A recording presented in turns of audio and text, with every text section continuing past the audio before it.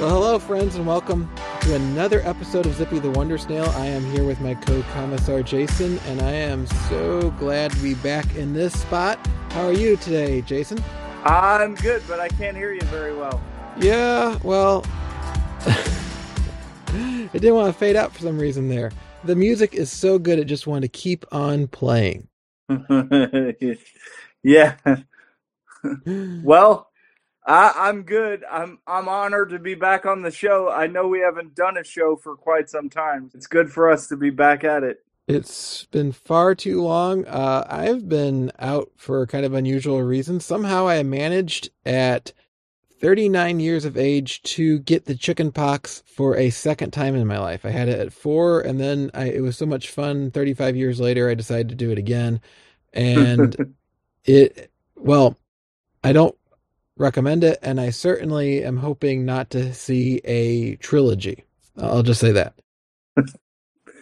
Yeah, those are not the right kind of trilogies, am I right? So, Absolutely not. wow. Now you did make me feel a little better, reminding me though of someone else who got chickenpox in his late 30s. Ozzie Smith. Anything I can have in common with Ozzie. I mean, maybe this is my first step to my baseball career. Yeah, I do remember in the mid 90s there, Ozzy landed on the disabled list with chicken pox. Um, and that was just about the only way that Ozzy was going to land on the disabled list back then. So that's interesting. But yeah, you're in good company. The Wizard, the Hall of Famer, you share something with him now. So hard to argue with that. Well, not exactly what I was trying to share with him, but I'll take it. I would love to share more with him, and there are a number of folks I'd love to share more with. Certainly, one of them was one of the greats of Cardinals history and sports broadcasting history, Tim McCarver, who passed away this week. And comrade, you had some things you wanted to share about McCarver. Maybe we should talk about him. What an amazing career he had, and what an amazing voice for baseball. 21 seasons as a player, the two-time World Series champion in 64 and 67. He was on the team in 68 when the Cardinals lost in 7. He was Bob Gibson's personal catcher and best friend. He's a Ford C. Frick Award winner for Hall of Fame announcers at the Baseball Hall of Fame in 2012. So um, and he broadcast something like 23 consecutive World Series. He was the color analyst. So, as well as being the lead color analyst with Joe Buck on Fox for 23 years. So, what an incredible career, an incredible life, really. And, I used to gripe about McCarver. He came back to the Cardinals booth in the late 2010s there, and he did his final game in 2019. And we would complain about his old stories and his grumpiness on the air. And now that he's gone, I would really love to hear his voice again, So I'm sad. I'm a Cardinal through and through, and I know you are too. And that's just how we feel. He was so incredible that he played in 4 decades as a baseball player. He was a rookie in 1959, and he played in 6 games in 1980 for the Philadelphia Phillies. So 50s, 60s, 70s, and 80s, Tim McCarver as a player, and then all that time as a broadcaster. Somebody else wrote in an essay that Tim McCarver was to baseball as John Madden was to football broadcasting.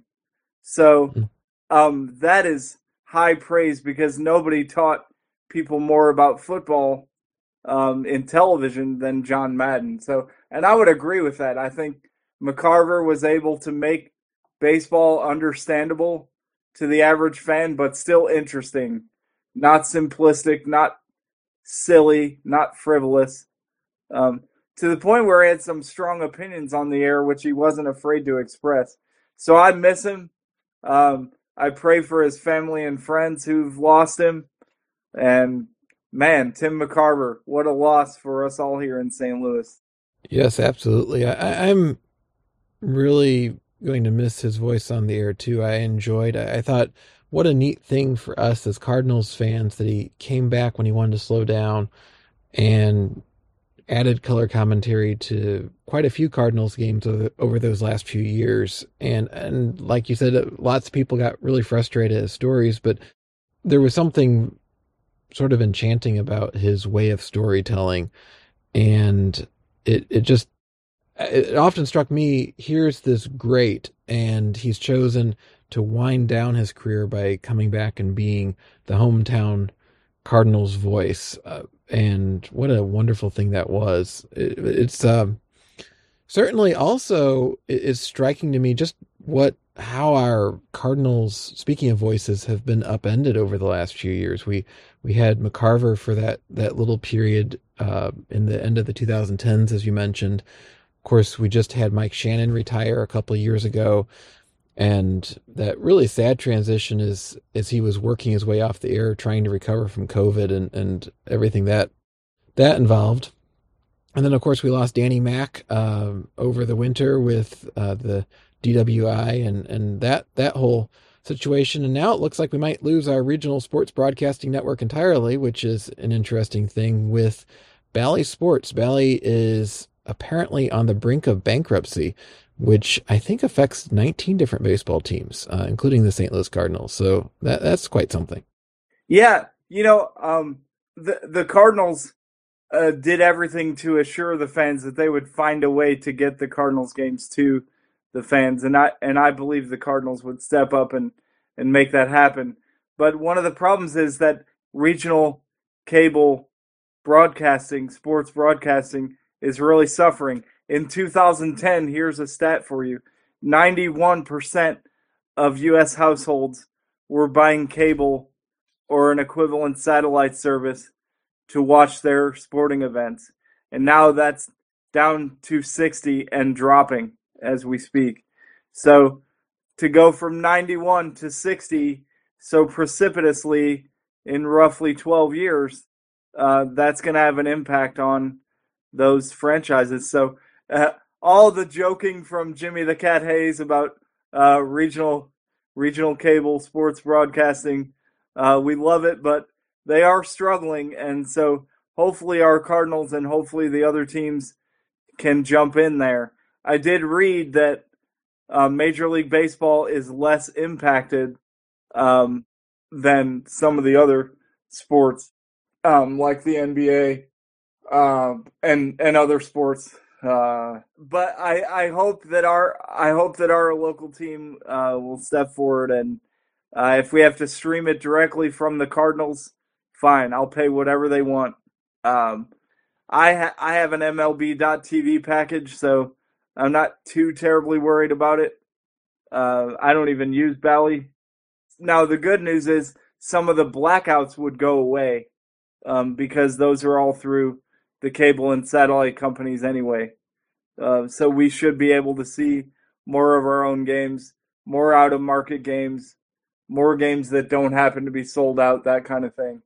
But if we lose Bally right now, that will cause a disruption in town. So hopefully it doesn't happen. Well, it does raise a couple of questions, I think, and you mentioned the disruption. I think the thing I'm not clear on is what that would mean even for those out of town if suddenly the Major League Baseball has to go source a new team. Because if you look at even the broadcasts that you find in MLB.TV, those broadcasts are them relaying what's being produced by the regional sports network. So Yeah. if the sports network goes belly up, you're going to need the whole team, the audio engineers, the cameramen, and women, the announcers, the color commentators, all that has to be reconstructed. Now, I don't know, and I know with certainly the radio broadcasts, the radio announcers for the Cardinals are on the Cardinal payroll. And so I'm not as clear on the TV announcers and how their relationship to the organization versus Bally Sports plays out. Do you know that, comrade? I don't know precisely how that works out. I don't. I wish I knew more. because we have that interesting twist here that in the unfortunate loss of Dan McLaughlin after 25 years of broadcasting, we are getting, in theory, if this all still plays out, the grandson of Harry Carey as the new broadcaster for the Cardinals on television, which would be a pretty neat twist. But how that all plays in, it does seem, and you mentioned this with the blackouts, from everything I've been hearing, Major League Baseball seems pretty confident that if Bally goes into bankruptcy protection, that they can, I think, pretty much just cut the contracts and move it all over to MLB.TV. Certainly, baseball has long been perhaps the leading sport in managing its streaming service. And the one big flaw in MLB.TV right now is that it's of basically no use if you want to watch your local team. It's only of use if you're out of the market and want to see a team, such as yourself, comrade. You know, you're in South Carolina, but you follow the Cardinals. It's perfect for that. Yeah. But for years, this wonderful service is useless if you're a Cardinals fan living anywhere that Fox Sports Midwest goes, for example, or Bally Sports, good old days, Fox Sports Midwest. So I have to say, I'm kind of almost, I hate to say this, but to a certain extent, I'm kind of almost hoping this happens and that Major League Baseball brings it all in-house, because I would much rather be able to pay $120 a year or whatever for MLB.TV than to be forced to have either DirecTV or Charter Spectrum as a provider in order to watch baseball games. Because, you know, nowadays we have all these streaming TV providers like Hulu and a Sling, YouTube TV, that are by all accounts providing better quality service for less cost. But one of the things that's really affected Bally is they haven't been able to come to an agreement with any of these providers to carry the regional sports network. Bally wants too much for it, and the providers won't pay. It would be better for all of us if we see this as become an over-the-top streaming service where we can just pick up the Cardinals, because I don't need linear cable television, but I would like to be able to watch the Cardinals. So it'd be great if we get there. Yeah. And Major League Baseball is well aware that people are moving more and more towards streaming. So hopefully they can adapt very quickly. So we did have another sports topic we were going to. There was some other sporting event that happened recently, wasn't it? You know, there's some like minor league sport of some sort that fills in the time while we're waiting for baseball to return, right? I believe we're talking about the Super Bowl, yeah. Yeah, that's it. Yeah, I knew it was something like that, like the Nice Bowl or the Ultra Bowl or something. I will just frankly admit to the audience that I have not watched the Super Bowl yet. It's unavoidable to know the score and to know the basic outcome. So basically, Philadelphia committed a penalty toward the end of the game when it was 35-35. It was a holding penalty. A lot of people said the referees should have swallowed their whistle. I don't agree with that. I think it was a clear foul, and that brought Harrison Butker into range to kick the game-winning field goal. And the Chiefs won their second Super Bowl in the last several years. And I posted on Facebook that we are now in the Mahomes era. And I think we are.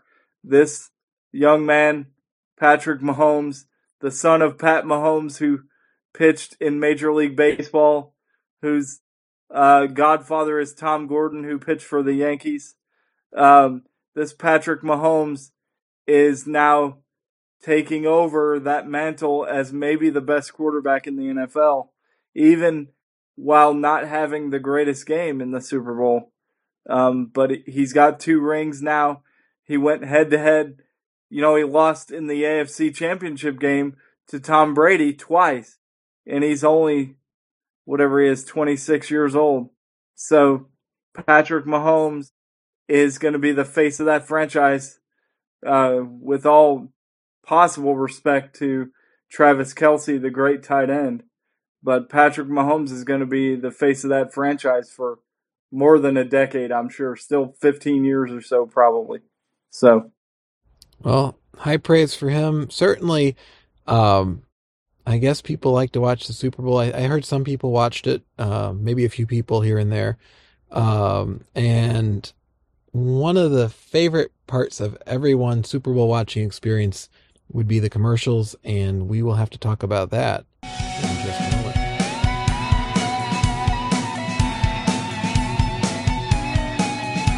So, of course, the Super Bowl commercials are almost a sport unto themselves, aren't they?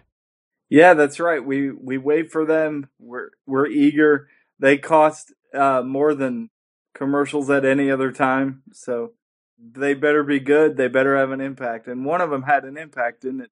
It did. It stirred up a lot of conversation even before the Super Bowl. I suppose that's really the goal. If you advertise on the Super Bowl, you're looking to be the one that people are talking about, not just on the day of the Super Bowl and not just the day after, but maybe even in the lead up. And that happened with the He Gets Us campaign. He Gets Us originated, as far as I know, about a year ago. Certainly, my first encounter with them was during the beginning of the baseball season last year. They dominated the radio ads. I know they've had television ads, billboards, the whole bit, helping to, as they say, try to help people rediscover Jesus. People who tend to think of the worst of the church and associate that with Jesus. They want people to instead see Jesus as someone who's gone through the things that we go through. Just like we're told in Hebrews that he was tempted the way we were. He faced the things we were, yet without sin, and therefore he can advocate for us. And that's what the campaign's about. And they spent $20 million to advertise during the Super Bowl. They ran a commercial, I believe, between it was the first and second quarters, and then a much longer one, a full minute commercial in the fourth quarter. And Comrade, you hadn't seen that longer commercial, I know, until we were preparing for the show today. But maybe you'd like to just share, what was your impression of that commercial? I thought it was an absolutely incredible commercial because it shows you these still photos of various people, whether they be on about their business or struggling in some sense, maybe arguing with other people. You see lots of still photos of people just going about their day, people in conflict, different sorts of people, different races, obviously different sexes. And so these still photos grab you, and then there's music that plays, and it's a catchy tune, and you're like, man, I'm into this. Where's this going? And then they end it with, Jesus loves the people you hate. And so it challenges us. And one of the things that I said to you before we went on the air is I didn't want He Gets Us to become this super sentimental thing where we just try to be as inoffensive as possible in our presentation of Jesus. And this one really punches us in the face. It challenges us. If there's somebody that we hate right now, Jesus died for that person, and that was the message. I thought it was very effective communication in terms of letting your curiosity pull you along. Where's this going? What do these pictures mean? What does this song mean? And then, bam, hits you with the punchline there, if you will. It's not a joke, but really the meat of the commercial is right at the end. And also I want to say a lot of people were critical of the $20 million price tag, and maybe we could have helped the poor. And you could make that criticism at any time about anything. And I think if you're spending $20 million and you're reaching over 1 billion people with a 1-minute commercial, it was money well spent. So I think it was great. I think it was the most effective thing from He Gets Us that I've seen to this point. So well done, I think. And if I would have seen it, I would have been rather pleased. So I totally agree. The 20 million, when you think about, we don't flinch if a church spends money putting up door hangers or does any number of other things to reach people. And that's good and right, because the church should be trying to reach people. But when you actually break it down for the number of people that watch the Super Bowl, the impact per person, it doesn't sound as outlandish then. And I think that's sort of unfortunate that people latched onto the cost. The real question is, what did it do? And if we look at it, one thing I saw, they conduct surveys after the Super Bowl. What commercials are people talking about? And the survey I saw earlier today suggested that this was the second most talked about Super Bowl commercial of the year.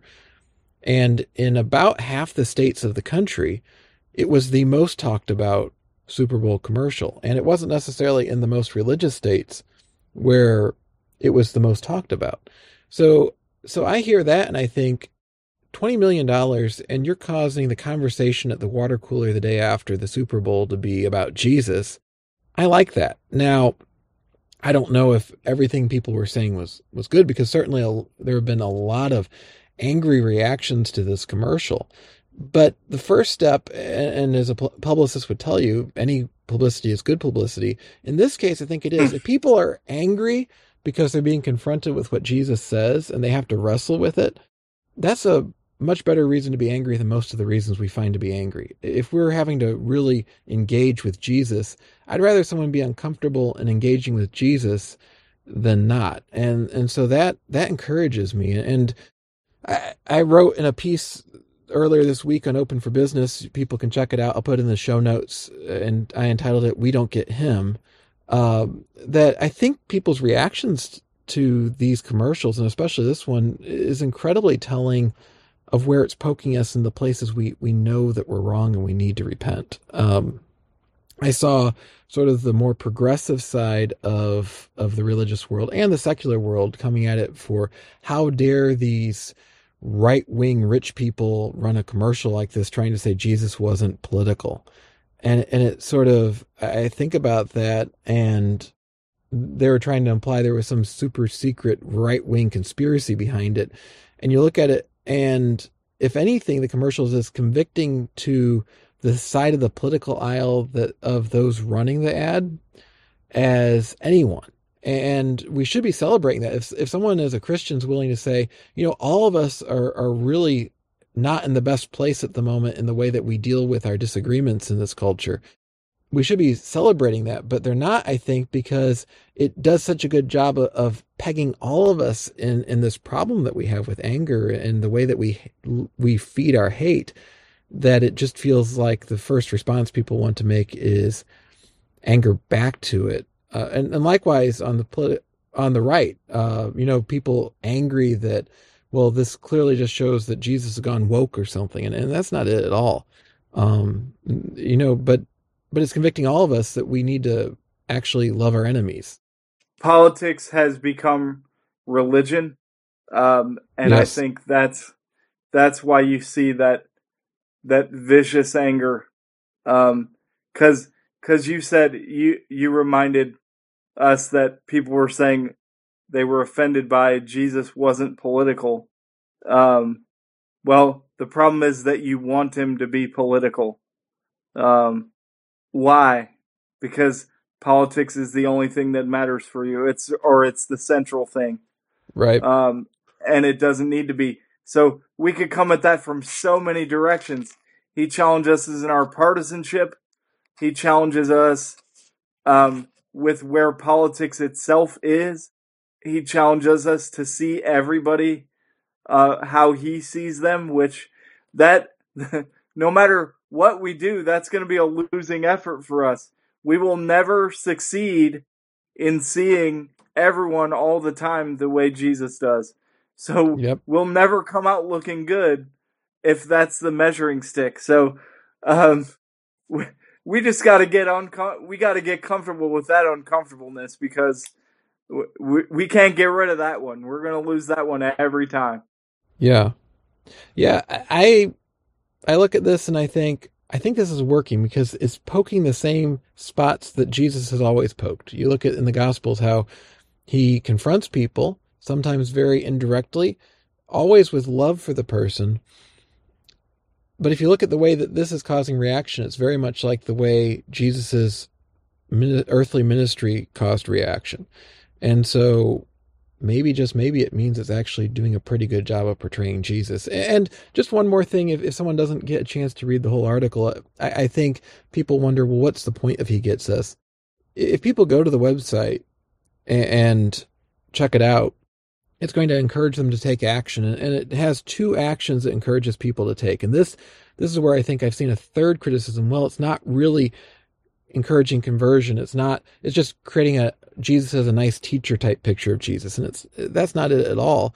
If you actually look at the website, the one action it encourages people to take is go through a series of short Bible reading plans through the Gospels that guide you to see who Jesus actually says he is. And it challenges people to look to the cross and to repent and so on. All that's in there. It's recognizing our cultural moment that you can't start there.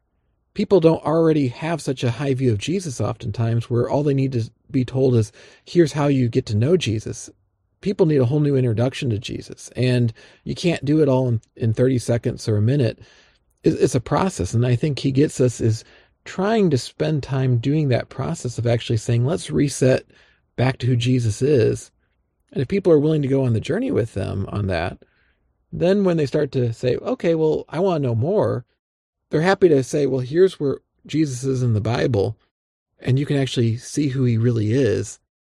So it requires patience. The second action they encourage people to, though, is to connect with a church, and churches can sign up for free. Little Hills, my church, we're a part of this. And if you're not in the ministry world and used to the way things are, maybe you just assume, well, of course, if a group's trying to get people to know Jesus, they're going to say that churches can sign up for free and participate. But that's not really the way it usually works. Ministry is as much of a business as anything, oftentimes. But here, the donors that are sponsoring this have donated all the infrastructure for churches to connect with people too, and to pray with them if they have prayer needs, and if someone wants to get plugged into a church, to help them to do that. So even here's a thing, comrade, I'm not sure if you saw this, but like every other ministry and like every business, it seems like these days, there's a merch shop on the He Gets Us website where you can get t-shirts and hats and stuff. Yeah. And so you think, now here's where the real twist comes, right? Because they're going to say, well, you can have this nice Jesus t-shirt for $30, right?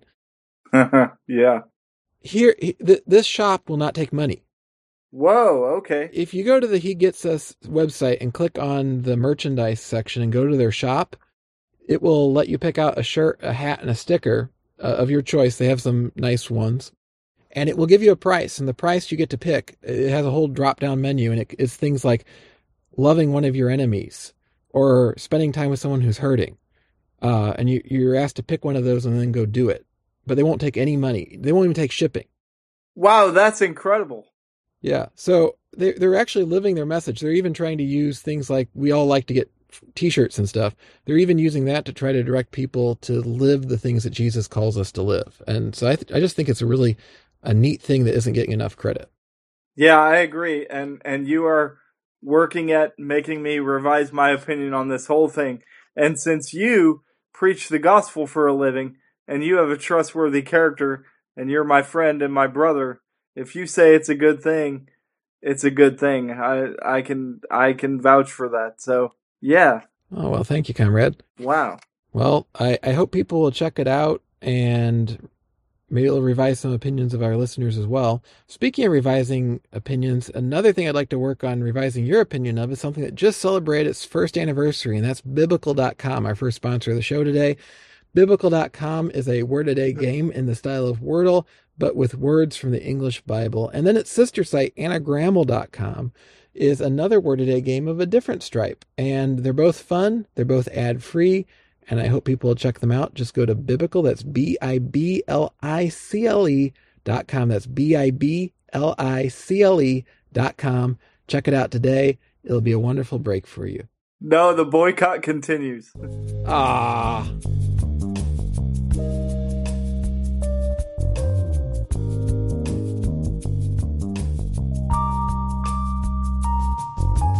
Comrade, we are kind of on a theme today.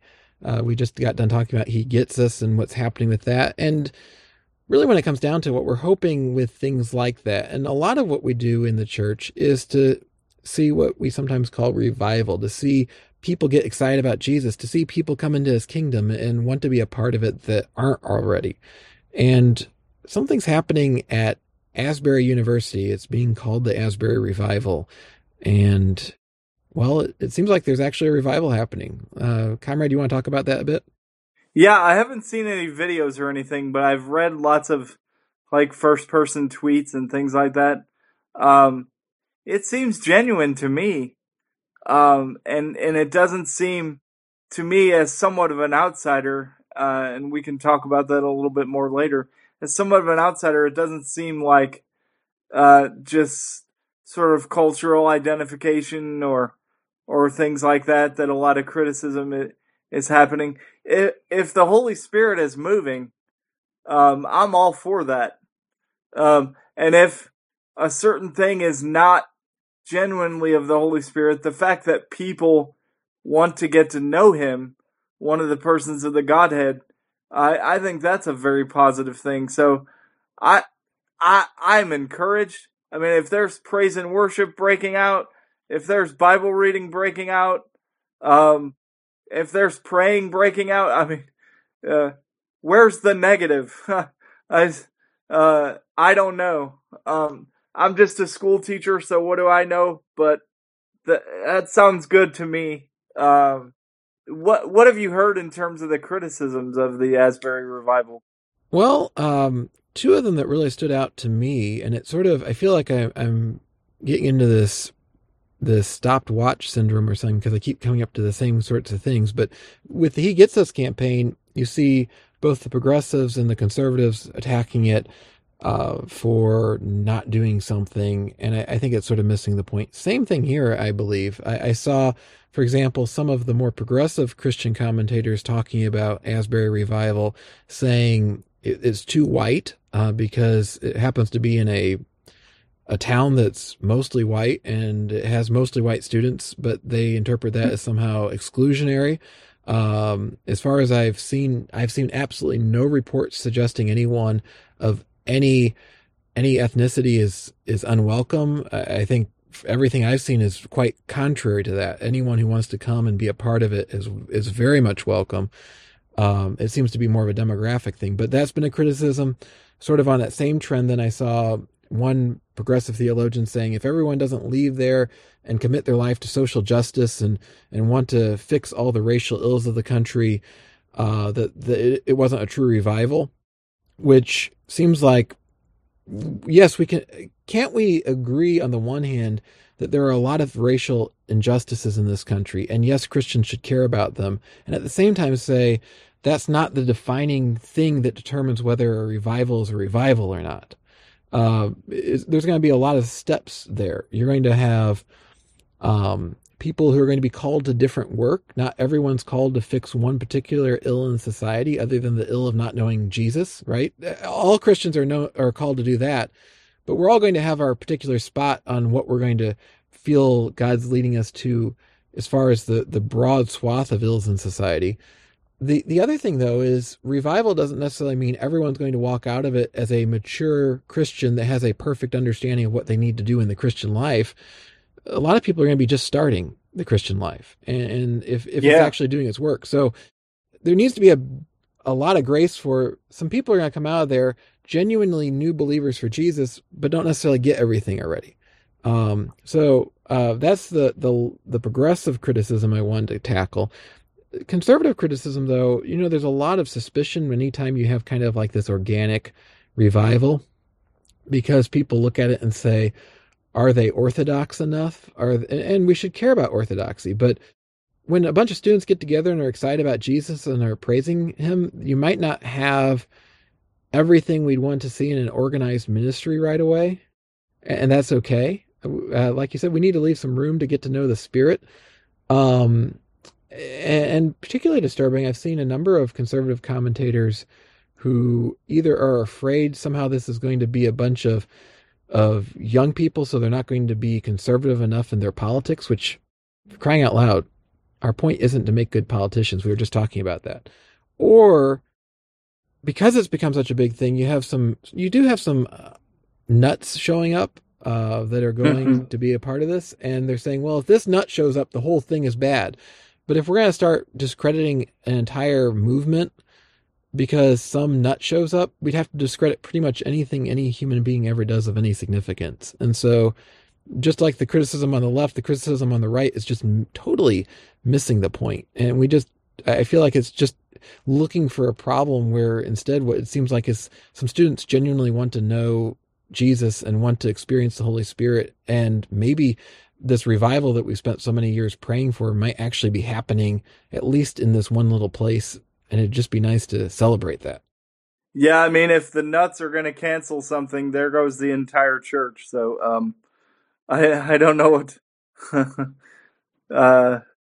we take everybody. That's the point. So, I don't know what to say to that criticism. It's just, do any of us have our ducks in a row? I don't think so. I heard it was a hospital for sinners. So, sinners, weirdos, geeks, whatever you want to say, this is a home for everybody. And if it's not, then we have missed the message of Jesus. So that's my thought, and I echo everything you just said on that as well. Well, I like that. We have room even for the geeks, like two political Christian geeks that like to talk about the news and culture that matter to people and happen to host a podcast named Zippy the Wonder Snail. Yeah, if we're not geeks, nobody is, right? Exactly.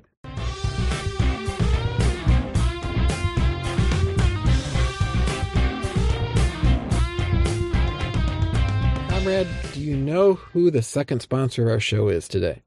I believe it's faithtree.com. It is indeed. And if you haven't yet checked out faithtree.com, friends, you should. Faithtree.com is a place where you can get your news, weather, keep track of your stocks, search the Bible, find great sermons from a variety of people from different churches and ministries and backgrounds.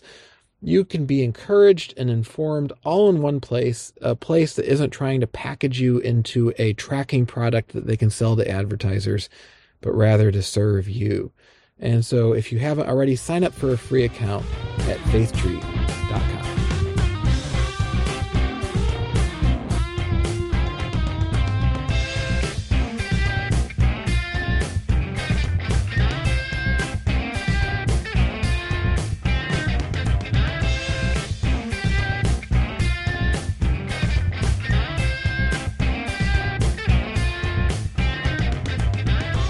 Comrade, if we could get the licensing, I would have had something else playing during that classic rock loop there. Instead, I would have played Above All, the classic CCM praise and worship song. Yeah, as we talked about before we went on the air, I love that song, and so do you. Yes, it is so good. If you haven't heard it, or you haven't heard it in a long time, I'll go ahead and put a link to a version of it in the show notes. I'll probably do the Michael W. Smith version just because I'm a MWS fan and unafraid to admit it. There you go. Isn't everybody an MWS fan? They should be. If they're not, they should be. I agree. Yeah. So we got to talking on this for a couple of different threads of our conversation, but one of them wrapped around Above All, and I actually saw a few months ago someone who made the case that Michael W. Smith was apostate in part because he was willing to perform this song. And you've seen criticisms going back, a decade and a half or more now of this song. Maybe you'd like to just help our listeners, if they haven't heard this, understand that. And then we're going to get to some biblical truth that we think helps with it. But maybe you'd like to just talk through the issue first. Yeah, I just think that in some people's minds, when people are really zealous for the glory of God, they don't like the sort of the individual focus of Above All, like the very end of, I guess it's the very end of the chorus. You took the fall and thought of me above all. And so I had one friend many years ago said, he's not thinking of me above all. Jesus isn't thinking of me above all. He's thinking about the glory of God. But the glory of God, at least to some extent, is the salvation of humankind. So, if Jesus wasn't thinking of me personally, then why is Jesus, why is God the Father, why is the Holy Spirit requiring me to accept their message. So if I'm supposed to accept the message, and it is for me personally and individually, then the benefits of that salvation have to be for me individually as well. So I don't think there's any trouble at all saying he died for me, he gave his life for me, he thought of me, he knows me by name, because he does. Remember, at the end of John's gospel, when Mary Magdalene thought he was the gardener, and Jesus said her name, and she turns and she recognizes him. When Jesus says your name, you're known better than you'll ever be known by anyone else.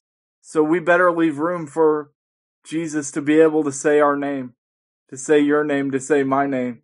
Jason, Tim, Tim Krenning, even Jim Krenning, our buddy.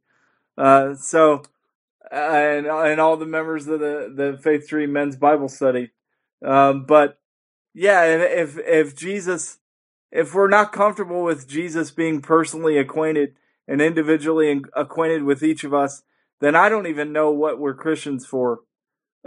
Is it all about us? No, but wrapped up in God trying to glorify himself and succeeding in glorifying himself, he brings us along for salvation, for our benefit, for what we're destined for, to be with God forever. So, pardon the pause there, but yeah, I don't know any other way to slice it, so you take over. Well, you and I were talking about, you had a great point that Galatians 2:20 seems to speak to this. It says, I have been crucified with Christ. It is no longer I who live, but Christ who lives in me. And the life I now live in the flesh, I live by faith in the Son of God who loved me and gave himself for me. And I think the key point I want to make right there is he loved me and he gave me himself for me. The me is not erased. I am not erased. Right. When Jesus dies and gives his life for me. I am not erased. I am dignified. I am sanctified. I am glorified even. Let's say that. Justified and glorified and sanctified and purified. And we're repeating ourselves. But, we're not erased. But in other places, you might get confused because it says, my life is hid with Christ in God. But I'm still alive. I'm still here. Right. So he knows me personally. He loves me personally. And that's why he went to the cross for me. And I have long preached to people and told people, he would die for you if you were the only one. He would. He would. Just because he died for billions upon billions of us, doesn't take away from that intimacy at all. Doesn't mean he's going to organize everything to make us happy. No, not in some fleeting sort of broken sense. No, but it does mean that our true happiness is to be with him, and he certainly wants us personally to share that happiness with him in heaven. So, yeah, and I think what you're saying there, the personal part, there's a certain corrective, even a good one, that we see in our theological circles where people want to push back because they're afraid we're making it all about us. And we're such a therapeutic society now. We have, huge self-help sections in our bookstores and online. It's all about how to build up yourself and so on. So I get the concern that when we start talking about he loved me, he gave himself for me, that we can make it very, very much just self-centered. But at the same time, we can't go overboard. This is scripture. It's not something I'm saying or you're saying. It's something that God has inspired in his word, that he loves individuals. He loved Paul. He loves you. He loves me. And just because our society at times gets overly obsessed with the self doesn't mean that God isn't actually caring about us as individuals. And when we were talking about this earlier, I found myself thinking of Ephesians 1:4, where Paul talks about how he chose us before the foundations of the world. Before anything, including time, existed, he knew each of us. And we're not just sort of, some simulation that God's created and there's a bunch of little specks down on this globe and, there's, a big mass of specks down there to God. He cares about each one of us. We're told, Jesus says that God has numbered every hair on our heads. And so it's perfectly consistent with focusing on God's glory and perfectly consistent with focusing on our own sin, that we could never earn favor before God, to say at the same time that God loves us individually and that above all, he thought of us. And I love how you brought that up about that if whomever you happen to be talking to, we're the only one to believe, the only one to follow, that Jesus would die for that person. We don't want to lose that. God's love is so incredible. And I wouldn't be surprised if right now, as someone's listening to this podcast, someone is thinking, well, God could never love me. I could never, I know my own faults. I know my own unworthiness. And so I'm not even going to try to come to the Lord because he might love other people, but he'd never love me. And if you're in that place, I think that these words from Scripture are there for you right now, because God loves you, and not just you, plural, big mass of people, but you individually that are listening, us here who are recording. He loves each of us, and we need to hold on to that, because it helps us to remember that God isn't just some distant king of the universe, but Scripture tells us he's our heavenly Father, and he loves us. We're his children. I can't add anything to that. You're the pastor, and you sound like one. So thank you for that good word, and I think it's a word that we can take into the rest of our lives this week and run with it. So hopefully you've been encouraged by all we've talked about today. There was a lot of Jesus today. I hope our non-Christian listeners don't mind. I hope our non-Christian listeners reconsider the person of Jesus. And I hope all of you enjoyed what we talked about today, and we'll see you next time. Thanks again, Tim. Thank you, comrade. It's always a joy to do this with you, and I can't wait until we do it once again.